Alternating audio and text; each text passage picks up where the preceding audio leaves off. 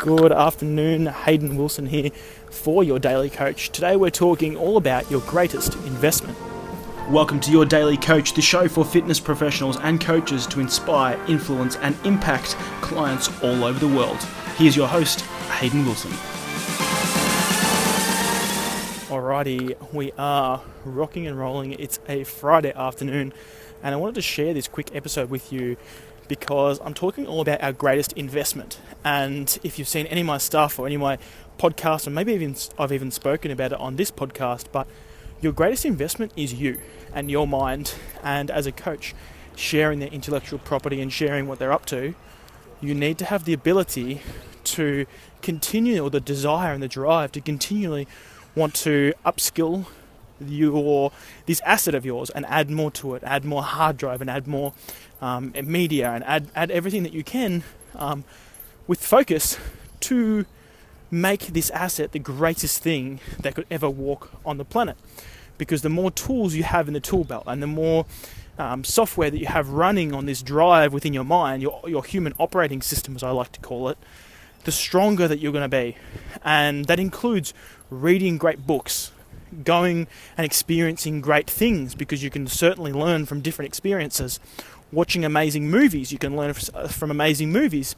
You can continually upgrade your capacity inside of the gym. You can continually have coaching. You can continually go to events and seminars.